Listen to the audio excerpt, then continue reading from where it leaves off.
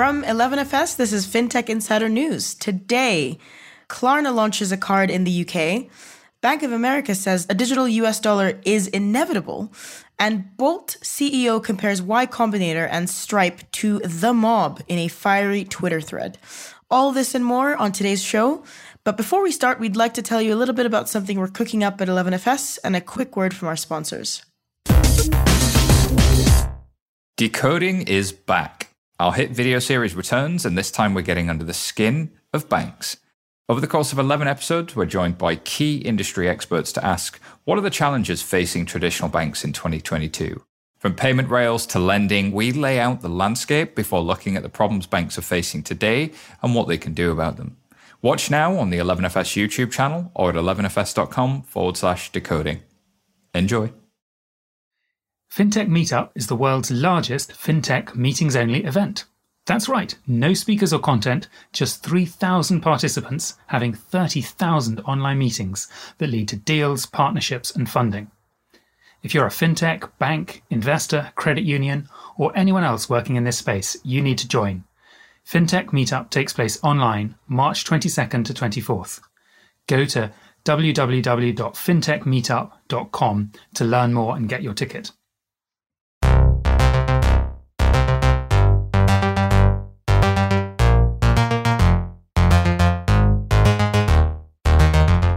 Welcome to episode 598 of FinTech Insider. My name is Guerra, and I'm joined on FinTech Insider News today by my 11FS colleague, Ewan Silver, CTO. So thanks for joining us, Ewan. You were recently on a part of 11FS's new Decoding Banks YouTube series. Can you give the audience a little bit more information about that? Yeah, hey Guerra, good to see you again. Decoding Banks is basically an 11-part series we put together to give people an introduction to fintech and to banking, to explain how it came about, how it works, and where it's going. So you can find it on YouTube or 11fs.com/decoding.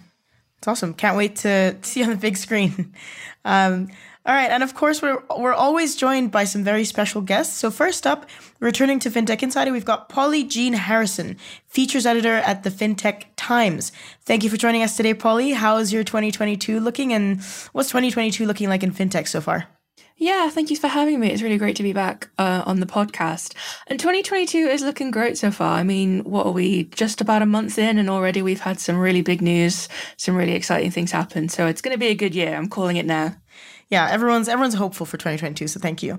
And making their FinTech Insider debut, we've got Michael Wilkinson, the COO at Everything. Thank you so much for joining us, Michael. We'll get into your news a little bit later, but can you give us a little elevator pitch on Everything? Yeah, sure. I'm happy to, and thank you very much for having me. So look, Gen Z are the most populous generation on our planet, but there are really very few financial experiences that are built explicitly for them. So we're building the financial experience that younger generations actually want, one that's rewarding, one that's exciting and social. And that starts with a free debit MasterCard, where users can win instant cash rewards between £1 and £1 million every time they tap or they spend. So you could be jumping on the tube or doing some online shopping, and ping, you get a notification and that 10 grand's already in your account. And our members can also invite friends and family into something that we call squads. The more people you invite, the more squads you're a part of, the higher your chance of winning, because now you have a chance of winning every time they spend as well. So yeah, look, our waitlist just gone live on joineverything.com, and the product is coming over the next few months. Please do go check us out. Awesome, thank you. And with that, let's get into the news.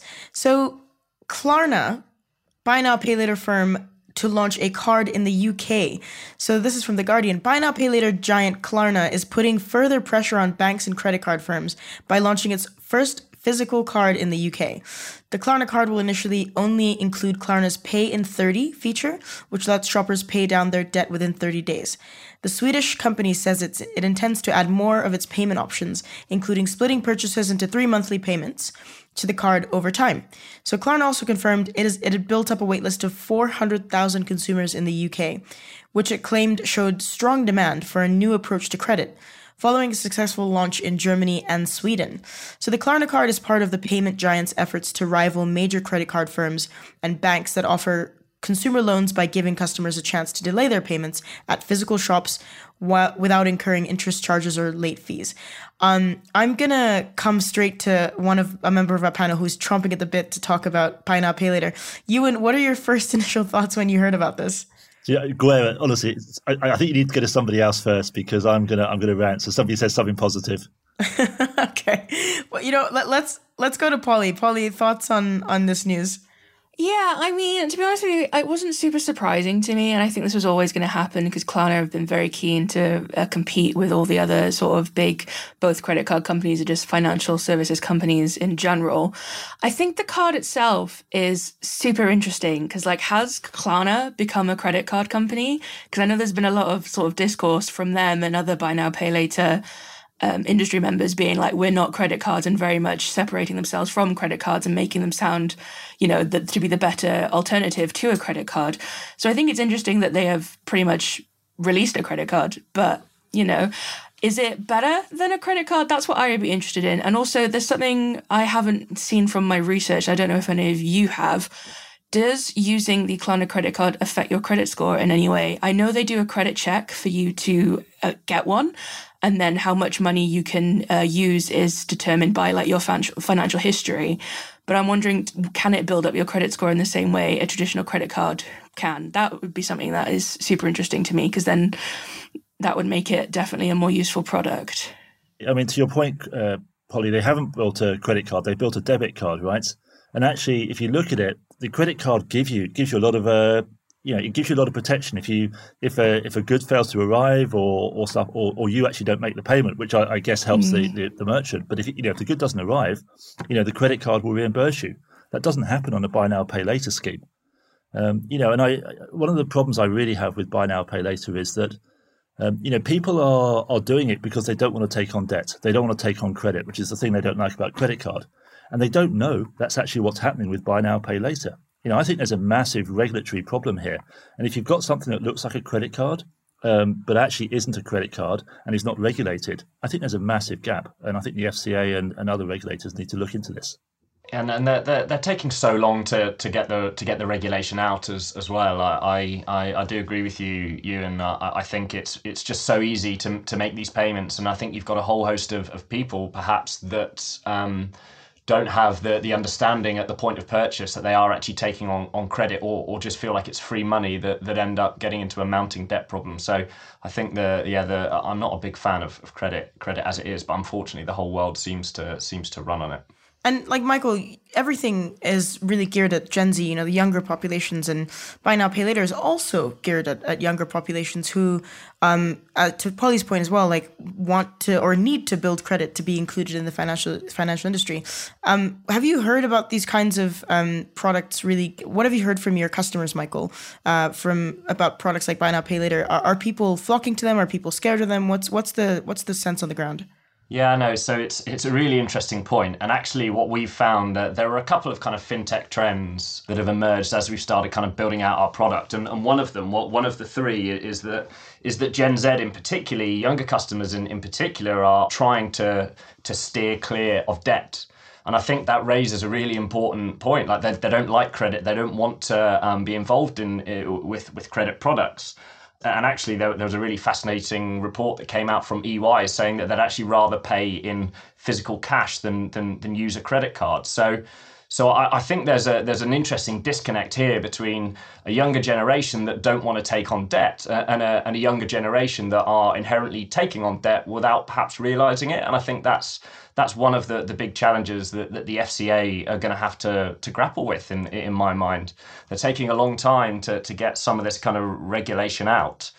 And I think it's really important because more and more people are sliding down this path of unintentionally paying in credit for products without the necessary regulation needed to make it clear and inform them that that's actually the case.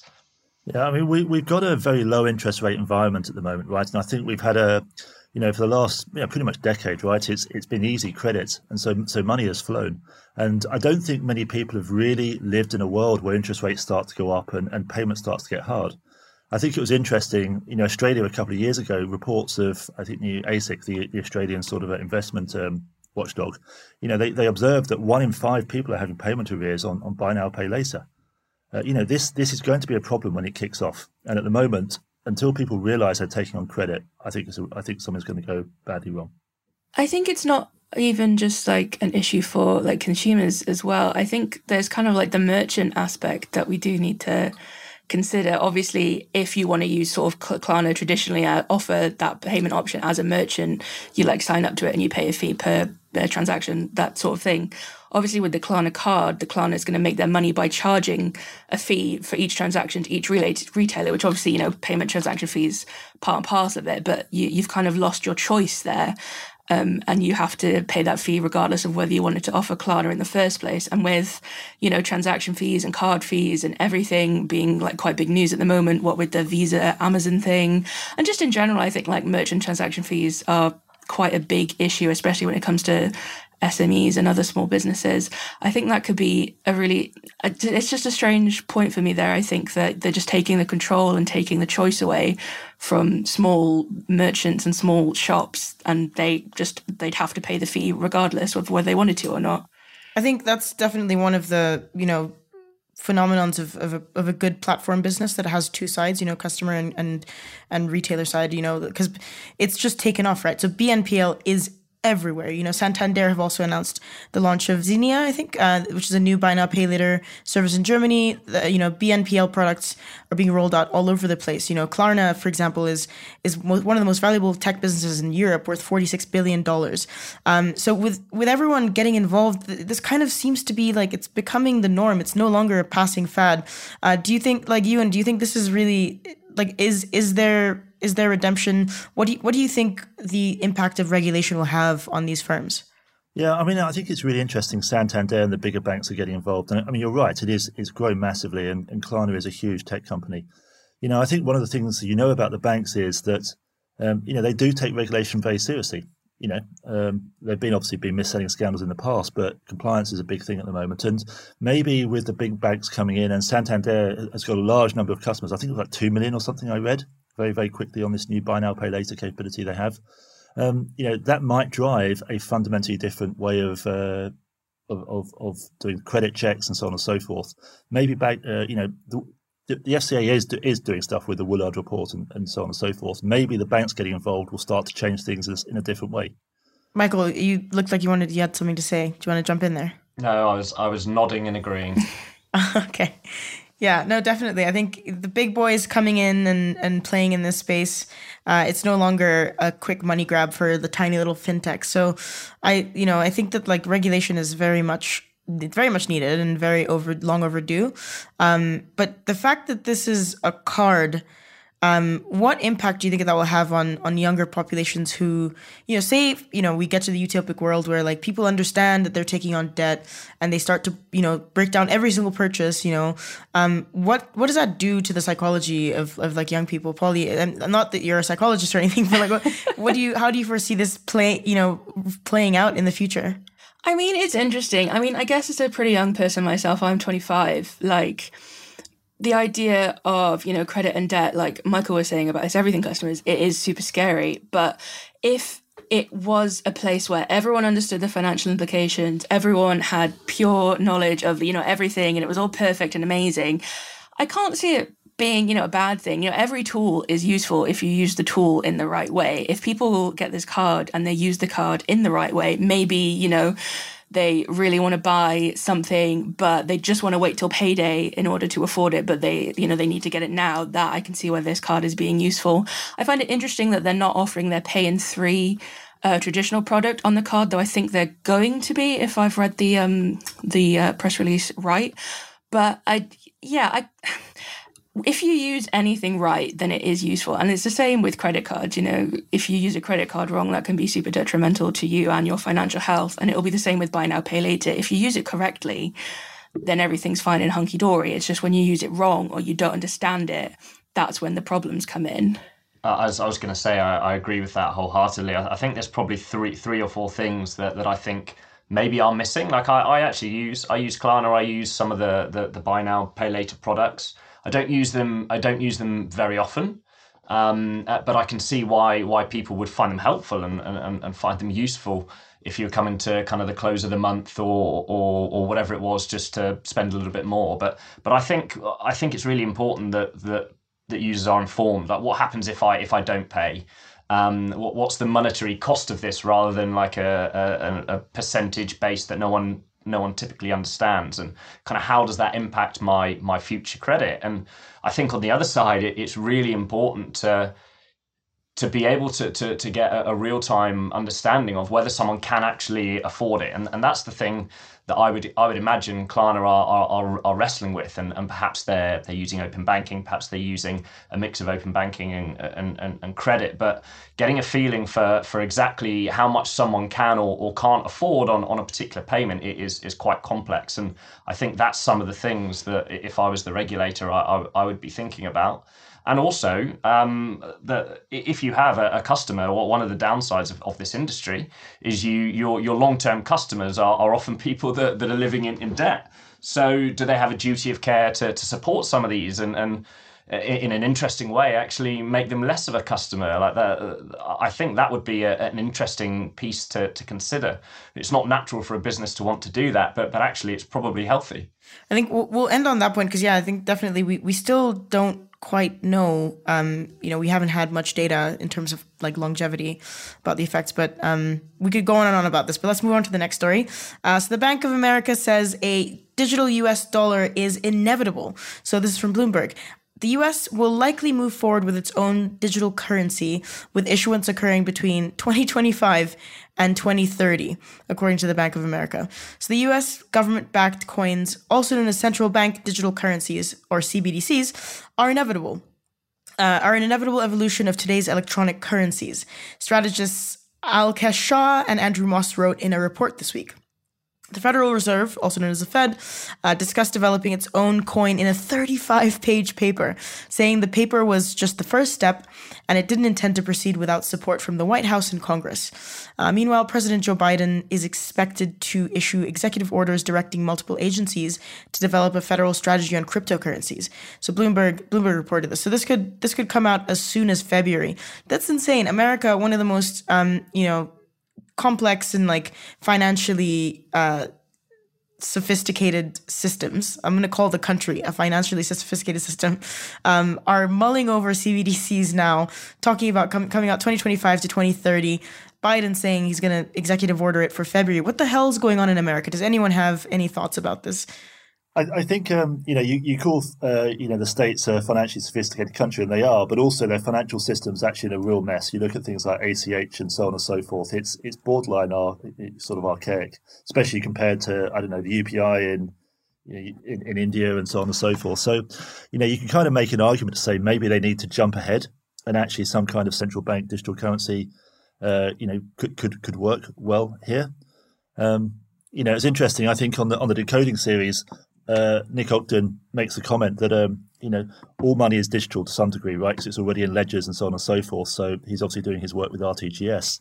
Actually, how much more does this add? What does it disintermediate, and what does it add to the financial system? It'd be interesting to see where it goes. Yeah, look, I'm fascinated by this topic generally, actually, and even more fascinated by the fact that it's being pushed through at such a pace. Is this not the country where lots of people still get paid via a paid check, like a physical check? I don't remember the last time I saw my checkbook. Never mind received one. But I think there are some really interesting points to draw out of this, and there are some reasons that I actually think that, number one, it may eventually be inevitable anyway. But there are some kind of key advantages, and I think, look, if you look at private companies like transacting in kind of typically local currencies, these guys are going to be forced to become more transparent.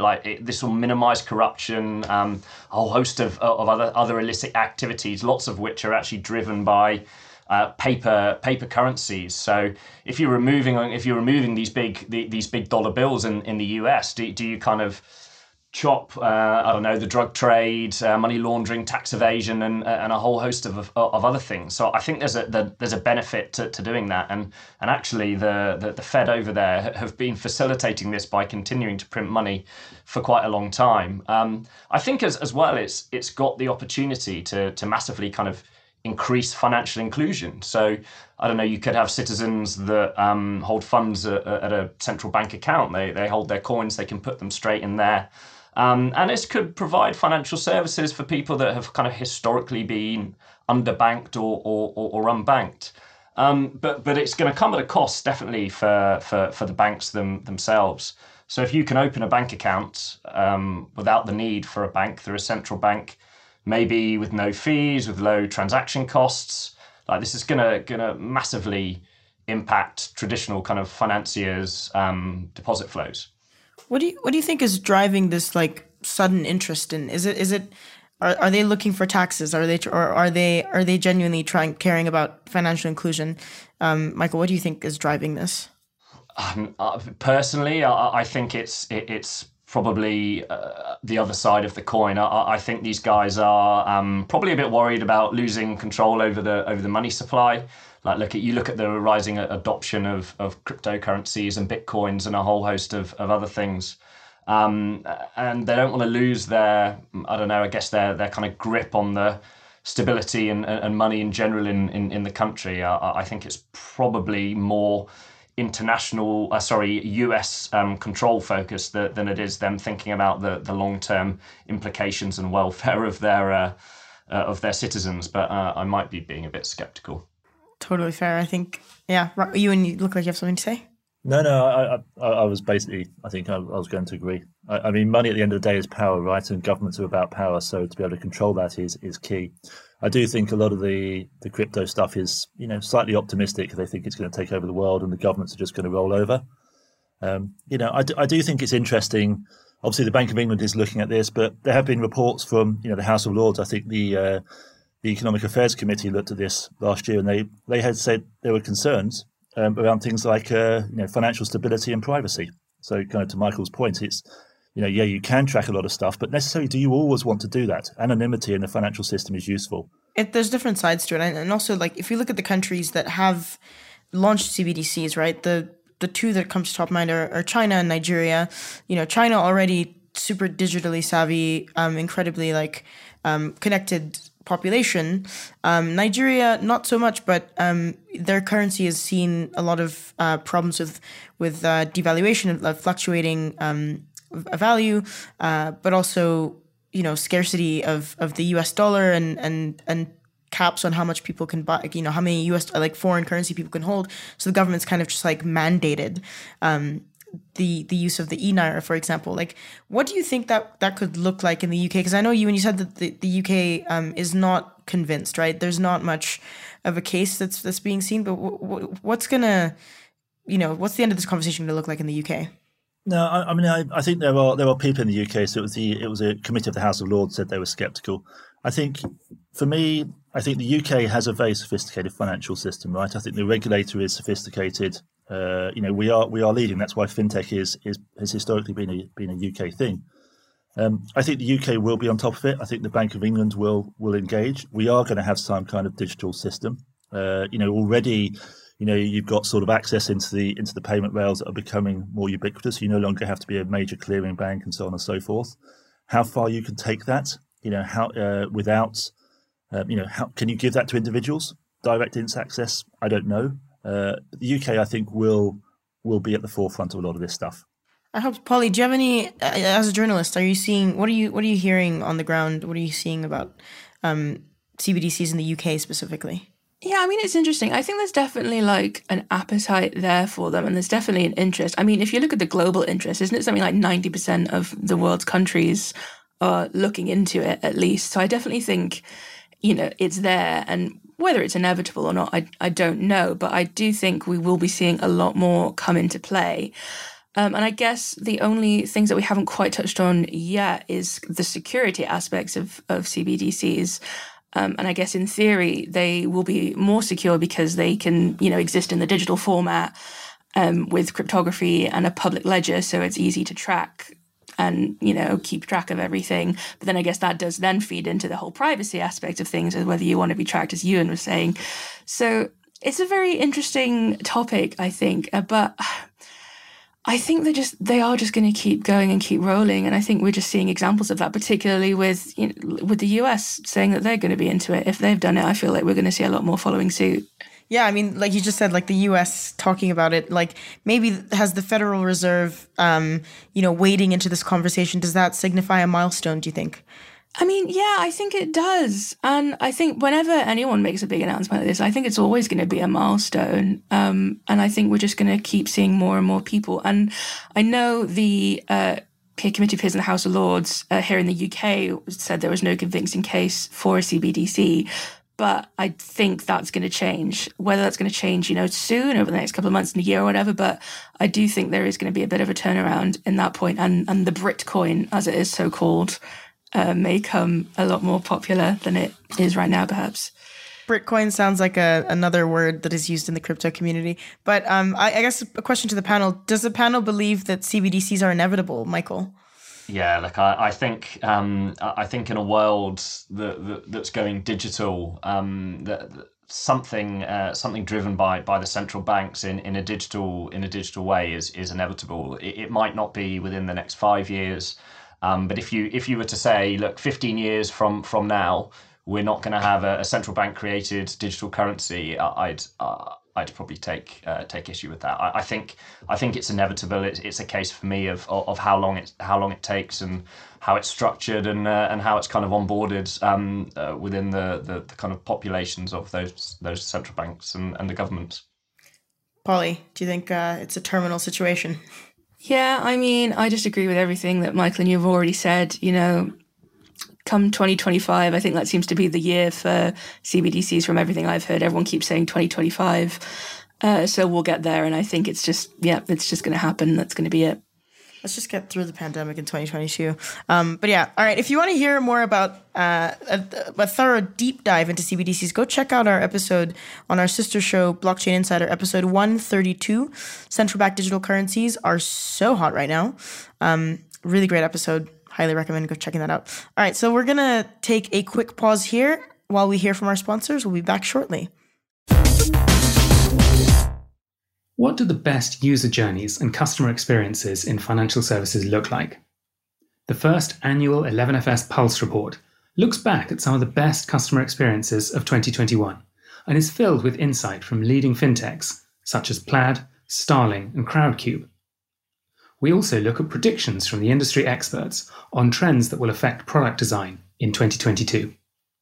Head to 11fs.com/Pulse Report to download the report and see what's hot in fintech UX today. Welcome back. Let's get into our next story. Everything raises €2 million to reinvent premium bonds in the UK. So Everything, a UK-based fintech company looking to reinvent premium bonds for Gen Z and young millennials in the UK, has raised €2 million from angel investors and entrepreneurs. So Everything, which is free to join and use, will be launching a debit card with MasterCard in the UK market. Users can win instant cash rewards with every time they tap, spend, or save money. It's an evolution of the UK's most popular savings method, premium bonds, with a social twist. To increase the chance of winning, people can invite their friends and family to their own squads and have a chance to win every time they tap or save too. The company plans to launch in the UK in the coming months and has already opened up its waitlist for people to sign up. So, Michael, I'm going to come to you naturally first on this. Like, how did this idea come together? You gave a little bit of an elevator pitch earlier, but tell us about the origins of this and what led you to founding Everything. Yeah, sure. Very, very happy to. So I guess probably serendipity, timing, and a bit of a kind of coming together of a few macro trends that we'd noticed and started exploring in our previous ventures. So the first of those, really, there's no doubt that everyday finance has progressed massively since the emergence of neobanks. And you've got customer experience that's come beautifully along on that journey as well. But everyday finance is still very much a single player game. It's transactional. It's not really exciting or rewarding. So I don't know, you spend, you save, it looks pretty and it works well, but you don't get much back, and I guess you do it alone. So secondly, then you have premium bonds, which you touched on. Now they're great. They're super popular. You get a thrill and some excitement if you win, but it's really analog. It's slow and it's not social at all. And we really thought that they're just no longer aligned with our digital world. Now, the third trend was this kind of financially underserved Gen Z and young millennials. Now, they make up such a large proportion of our global population, and a big chunk of them are in the US and in the UK. And they're just going to be increasingly important to our global economy. But there's so few financial experiences that are explicitly made for them. And as a team, we were discussing this, and we just didn't understand why that was. And the fourth, and probably most interesting in my mind, kind of macro trend is this phenomenon of social plus. And it's being massively driven by consumer demand. So look, we as humans, we're social beings. We crave connection, we crave community, and we evolved that way to stay safe, basically. And in our modern world, this community, this social side, it provides our identity, it helps us learn, gives us connection. And businesses have started to kind of cater to this much more. And these social plus businesses that have a kind of core product or service, but they have an integrated social experience within it. So you think of TikTok, you think of Peloton, you think of Fortnite. But in social plus finance, we're only really starting to see the tip of that iceberg. And we think it's a massive, massive, massive iceberg. So you can see a few companies that are building I don't know, social feeds where you can see what your friends are buying alongside your card. And in the investment space, we've obviously seen the meteoric rise of Wall Street bets. But on the whole, kind of finance remains pretty private, pretty hidden, and super transactional. And that's just not how younger generations live their lives. So yeah, we're working really closely with our customers to build a kind of rewarding and exciting and a social financial experience that they actually want. Now, you kind of mentioned, to start with, this is a free debit MasterCard where users can win instant cash rewards every time they tap or spend money. They build squads with friends and celebrate together. But we have a lot more coming down the pipeline, including actually a savings product. That's really cool. I want to just backtrack for a sec. And for our listeners who are not in the UK, can you just quickly explain what the boomer version of a premium bond is and what's that look like? What that's looked like throughout history? And why everything is different? Yeah. So, look, premium bonds are they're a form of kind of national investment offered by National Savings and Investment, which is kind of UK government owned. In essence, you're entered. You buy a portion of premium bonds. You're entered into a random draw at the start of every month, and there are tax-free winnings that you can earn between, I don't know, is it £25? I think maybe is the lowest. You can go up to $1 million, and they're just so popular. You have millions, 20 odd million people using them, and they're saving about 110 odd billion. So they're incredibly popular. Unfortunately, one of the things that people don't realize is your actual odds of winning are pretty low. And I think one of the challenges in particular is most people probably have a premium bond, and they were probably given to it by their grandmother. And the issue with these financial tools is that they're just not digital. They're not built for a digital world. They haven't really changed for the last century. So yeah, hopefully that's a bit clearer. That's totally clear. Polly, I'm going to come to you as our resident Gen Z. Do you have you ever bought premium bonds before? Do you own any of these? I mean, I literally, as Michael said, I'm pretty sure my granddad bought all the grandchildren premium bonds at one point, and I think we did win once. Someone won. That you just shocked a memory back into me from 10, 15 years ago. I'm pretty sure we won. But yeah, I mean, as the token young person and who this thing is sort of aimed at, I think it's brilliant. I love it, and I'm going to be signing up. So, I mean, the news crossed my desk. Awesome, thank you, Polly. Yeah, no, honestly, I think it's amazing. The news crossed my desk earlier this week, and we covered it in one of our roundups, and I just think it's great, and I love the idea. Everyone loves, winning prizes. I think that's amazing, especially even like you say, like the pound bonds. I think just getting a pound back is just super fun. And I just love the social aspect of everything. And like you say, social and finance are really going to start coming together. And I really want to see more of it as we go along because, like you say, we're social people. And I think especially during the pandemic, everyone's been craving that kind of connection. So why not connect through finance as well as everything else? I think it just makes complete sense.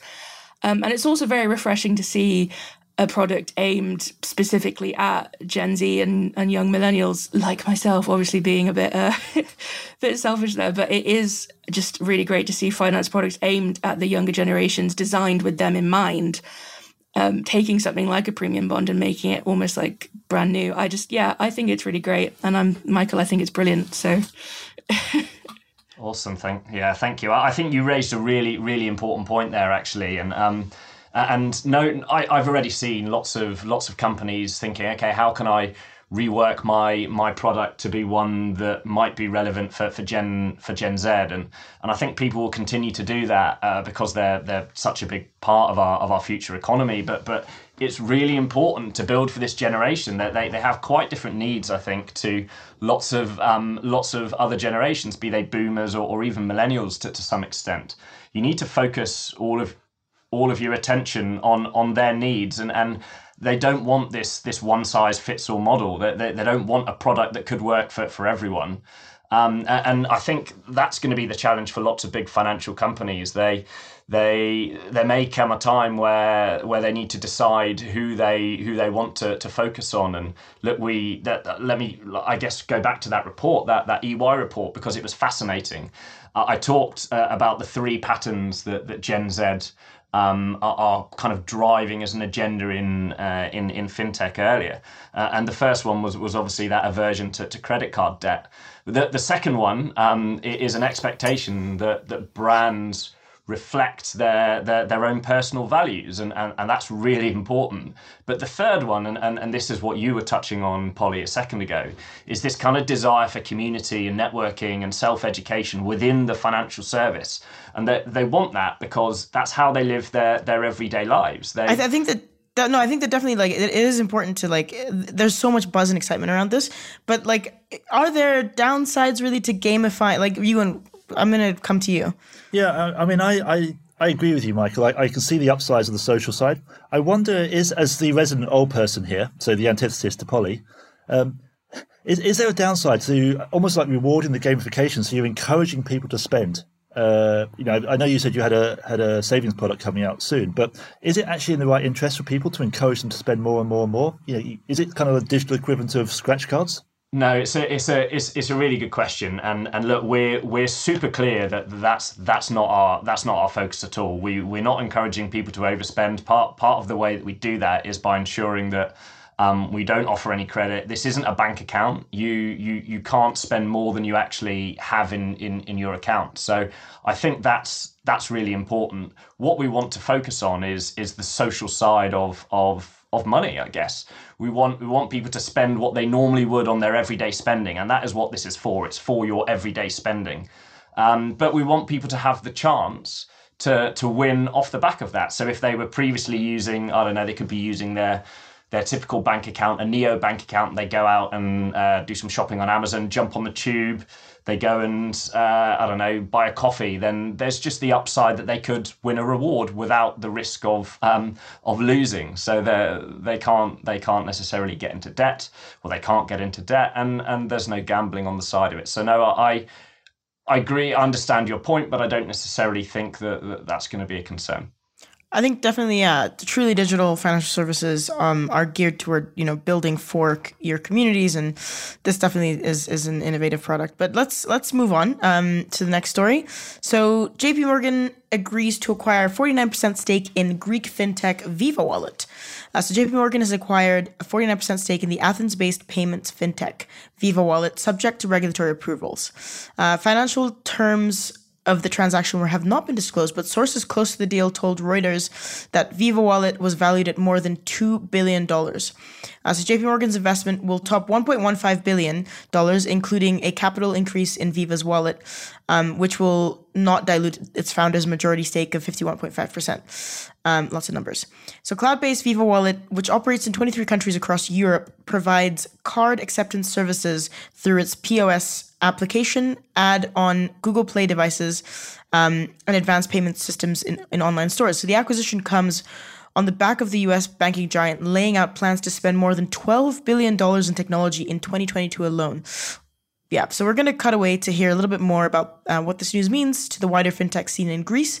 We reached out to Dimitri Kalavoros Goussio of Velocity Partners, a venture capital fund based in Athens looking to fuel Greek entrepreneurs around the globe. So JP Morgan's investment in Viva Wallet is quite important for quite a few reasons for the local scene. Number one, it is a great testament that great fintech products and champions within this industry can be built in non-central European markets, in this case, the case of Greece. Second being many of the higher executives, the C-level executives, and the senior personnel of Viva, they will eventually resurface with new roles. Some of them might become angels, some of them might become entrepreneurs and startup founders themselves. So being able to have this sort of free flow of talent within the ecosystem will give a great pipeline of new projects and new ventures in the coming years. So all in all, a great moment for the wider Greek startup scene by the fact that we all welcome the first Greek unicorn this week. That's awesome. I'm going to start with Ewan on JP Morgan seeming to hoover up and going on a bit of a shopping spree right now. What are your thoughts on that? Yeah, I mean, I think actually it's great for the Greek scene, as he says. You know, this is the first unicorn, and actually what these places need is that first infusion of cash, because then the money comes into the founders and it can roll on, and actually you can build stuff from that. I think we kind of had that in the UK with the Monzos and the Revoluts and the Starlings or whatever, and actually you just need to kick that on. JP Morgan has invested in a lot of people. Open Invest, Nutmeg, I set up VW Payments. They've just taken VW Payments. They've just taken 75% in.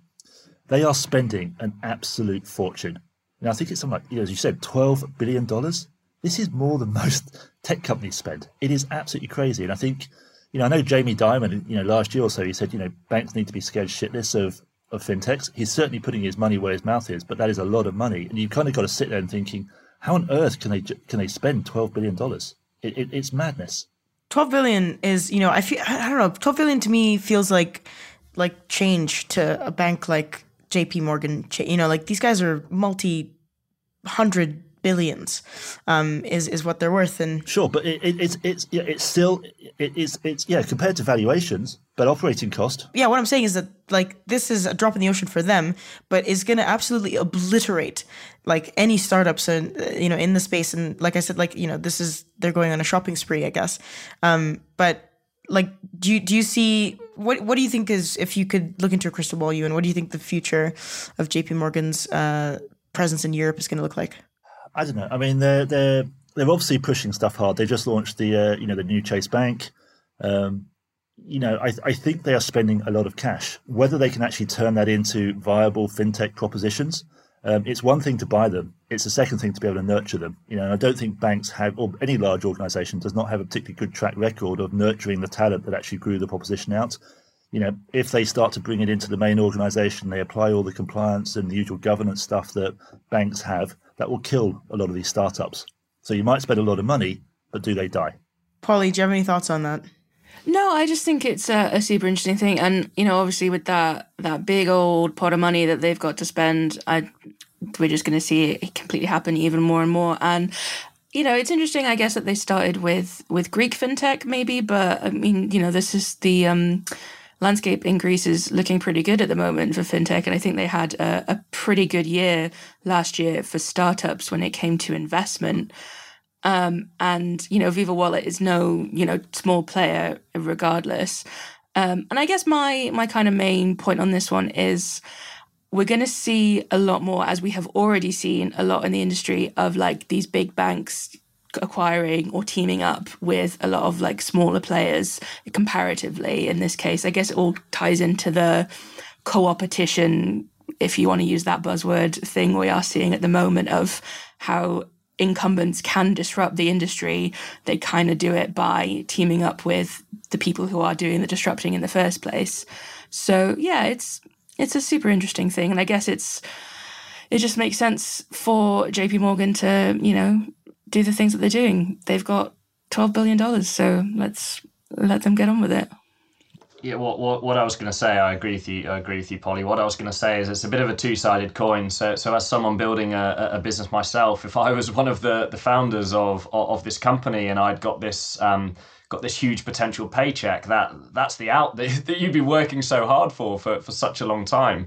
So there's in one sense these acquisitions are brilliant for founders and for entrepreneurs. But the thing that I worry about is actually where the company goes from there. So you might have there are tons of examples. There's a recent one with Visa's kind of acquisition of Tink, and I got some kind of insider knowledge in there that actually the business and some of the things that were perhaps said at the negotiating table haven't kind of come to fruition. So you want to still be able to run and manage your business in the way that you did before, but you want the black book and the I guess the budget as well to kind of extend that potential growth. And I think that I do have a slight concern here, although it's great for entrepreneurs. But the other thing is if these guys are throwing so much cash at it. It puts you off as a small business owner or someone that wants to go into a disruptive space. If you've got someone with an unlimited budget in your space, it's really hard to compete. It's really hard actually just to make enough noise to compete. You might have a much better product, but actually making enough noise to get visibility, man, it's tough. So yeah, it's a bit of a two-edged sword, I think, this one. Definitely a double-edged. I mean, I want to come back to what Polly said earlier about 2021 was a good year for fintech in Greece. Record year for Greek startups. Like you said, Michael, it is a double-edged sword, right? Like 500 million euros in funding in the country within startups, but Greece is also struggling with a brain drain. About 400,000 people have emigrated from Greece since 2010, 90% of whom hold a degree. So how much can big foreign direct investment lift an ecosystem, do you think, Michael? Like you as a startup founder, and obviously you're in the UK, right? So competing for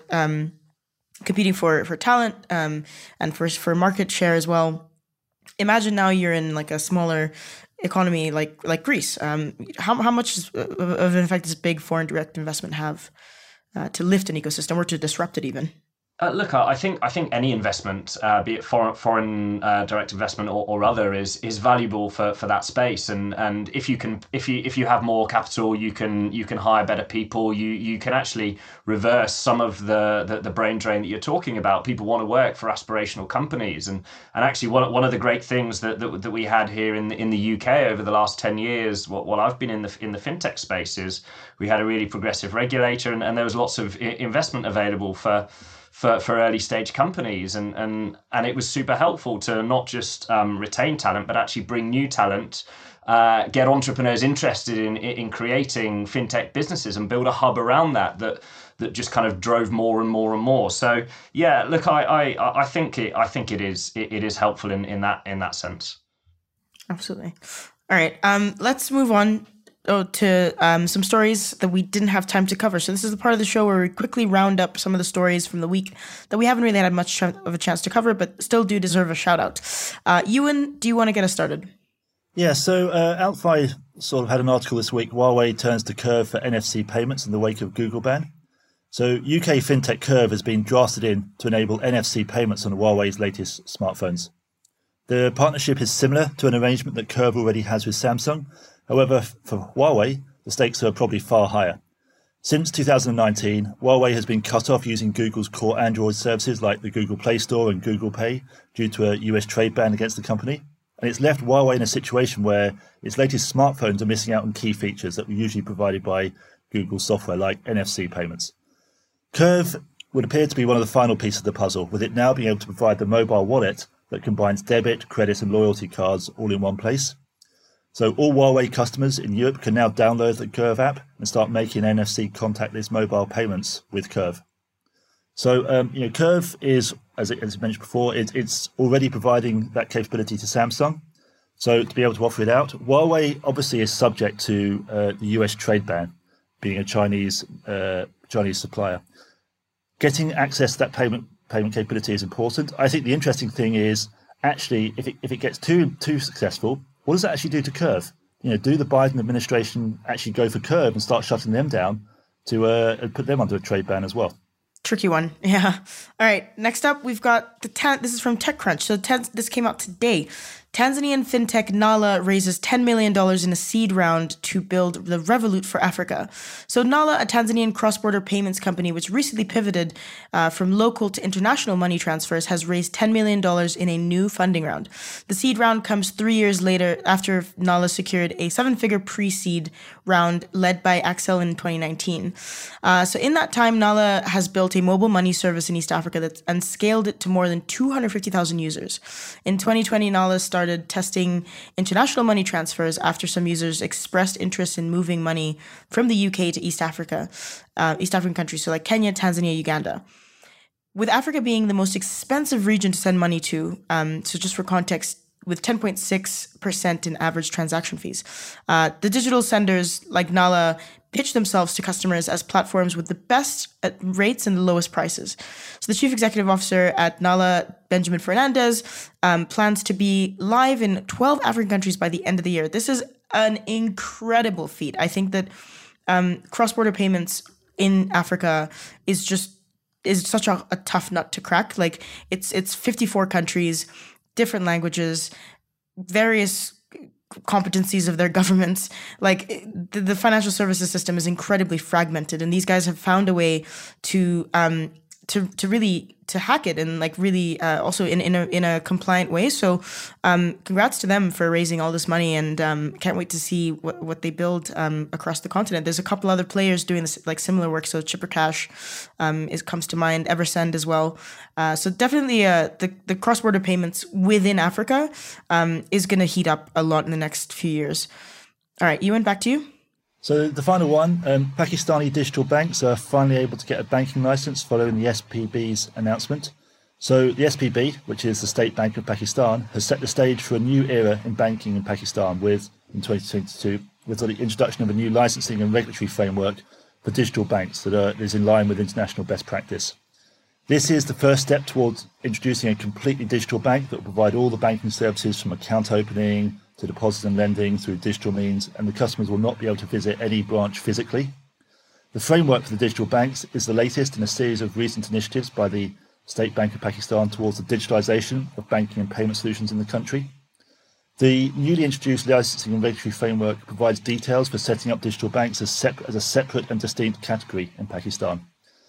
In line with international best practices and the assessment of the overall banking situation in Pakistan, the SPB has decided to initially issue up to 5 digital bank licenses, which means that essentially the SPB is looking to attract players with a strong value proposition, a robust technical infrastructure and sufficient financial strength, good technical expertise and an effective risk management culture.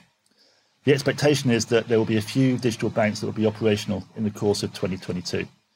I think for me, the really interesting thing here is you can see the march of the regulatory, the power of the regulators throughout the world. Obviously, the UK has led that with the FinTech Sandbox and the FCA, as has been observed before, a highly progressive regulator.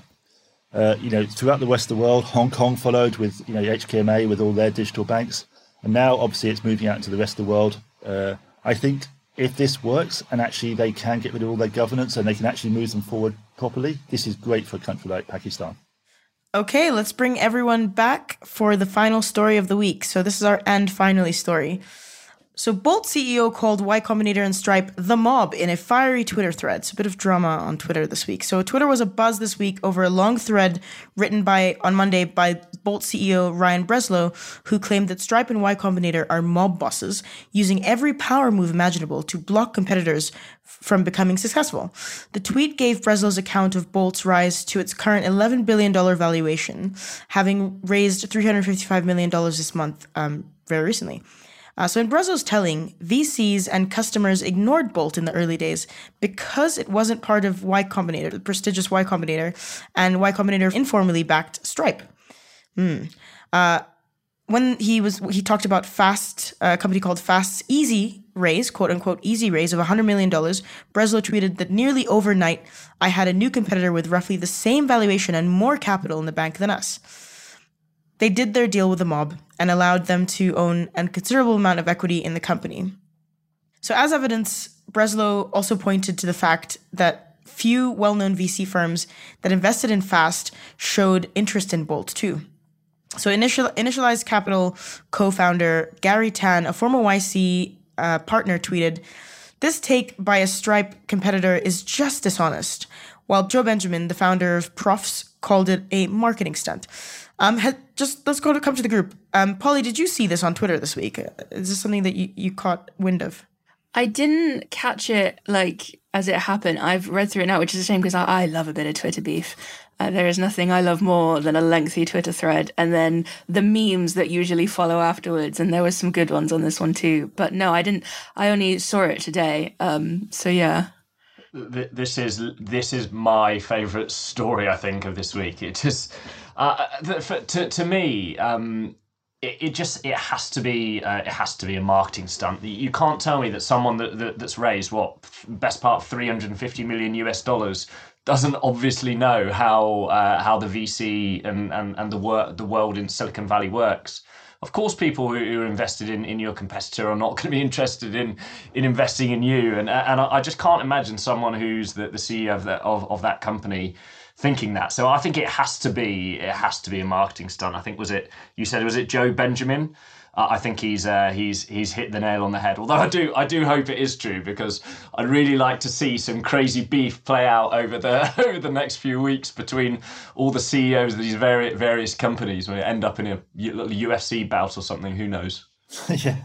I don't know how the Collison brothers will do, man on man sort of with punching gloves. But for me, I think the interesting thing is this idea that the only thing that really matters is the US market. And I can guess, of course, you're going to tie up all your local VCs, but kind of that point about the Viva wallet and the Greek scene that we were talking about earlier. The world is a big place, and there are a lot of fund. The US market has historically not gone for the rest of the world, and so people are growing businesses in other places. This guy can go elsewhere. Why did Stripe work? Stripe worked because it was a great API. It was simple to use. That's a massive thing. I'm not saying Bolt is bad, but that is one of the main reasons why Stripe has driven so fast. Of course, he's tied up the thing.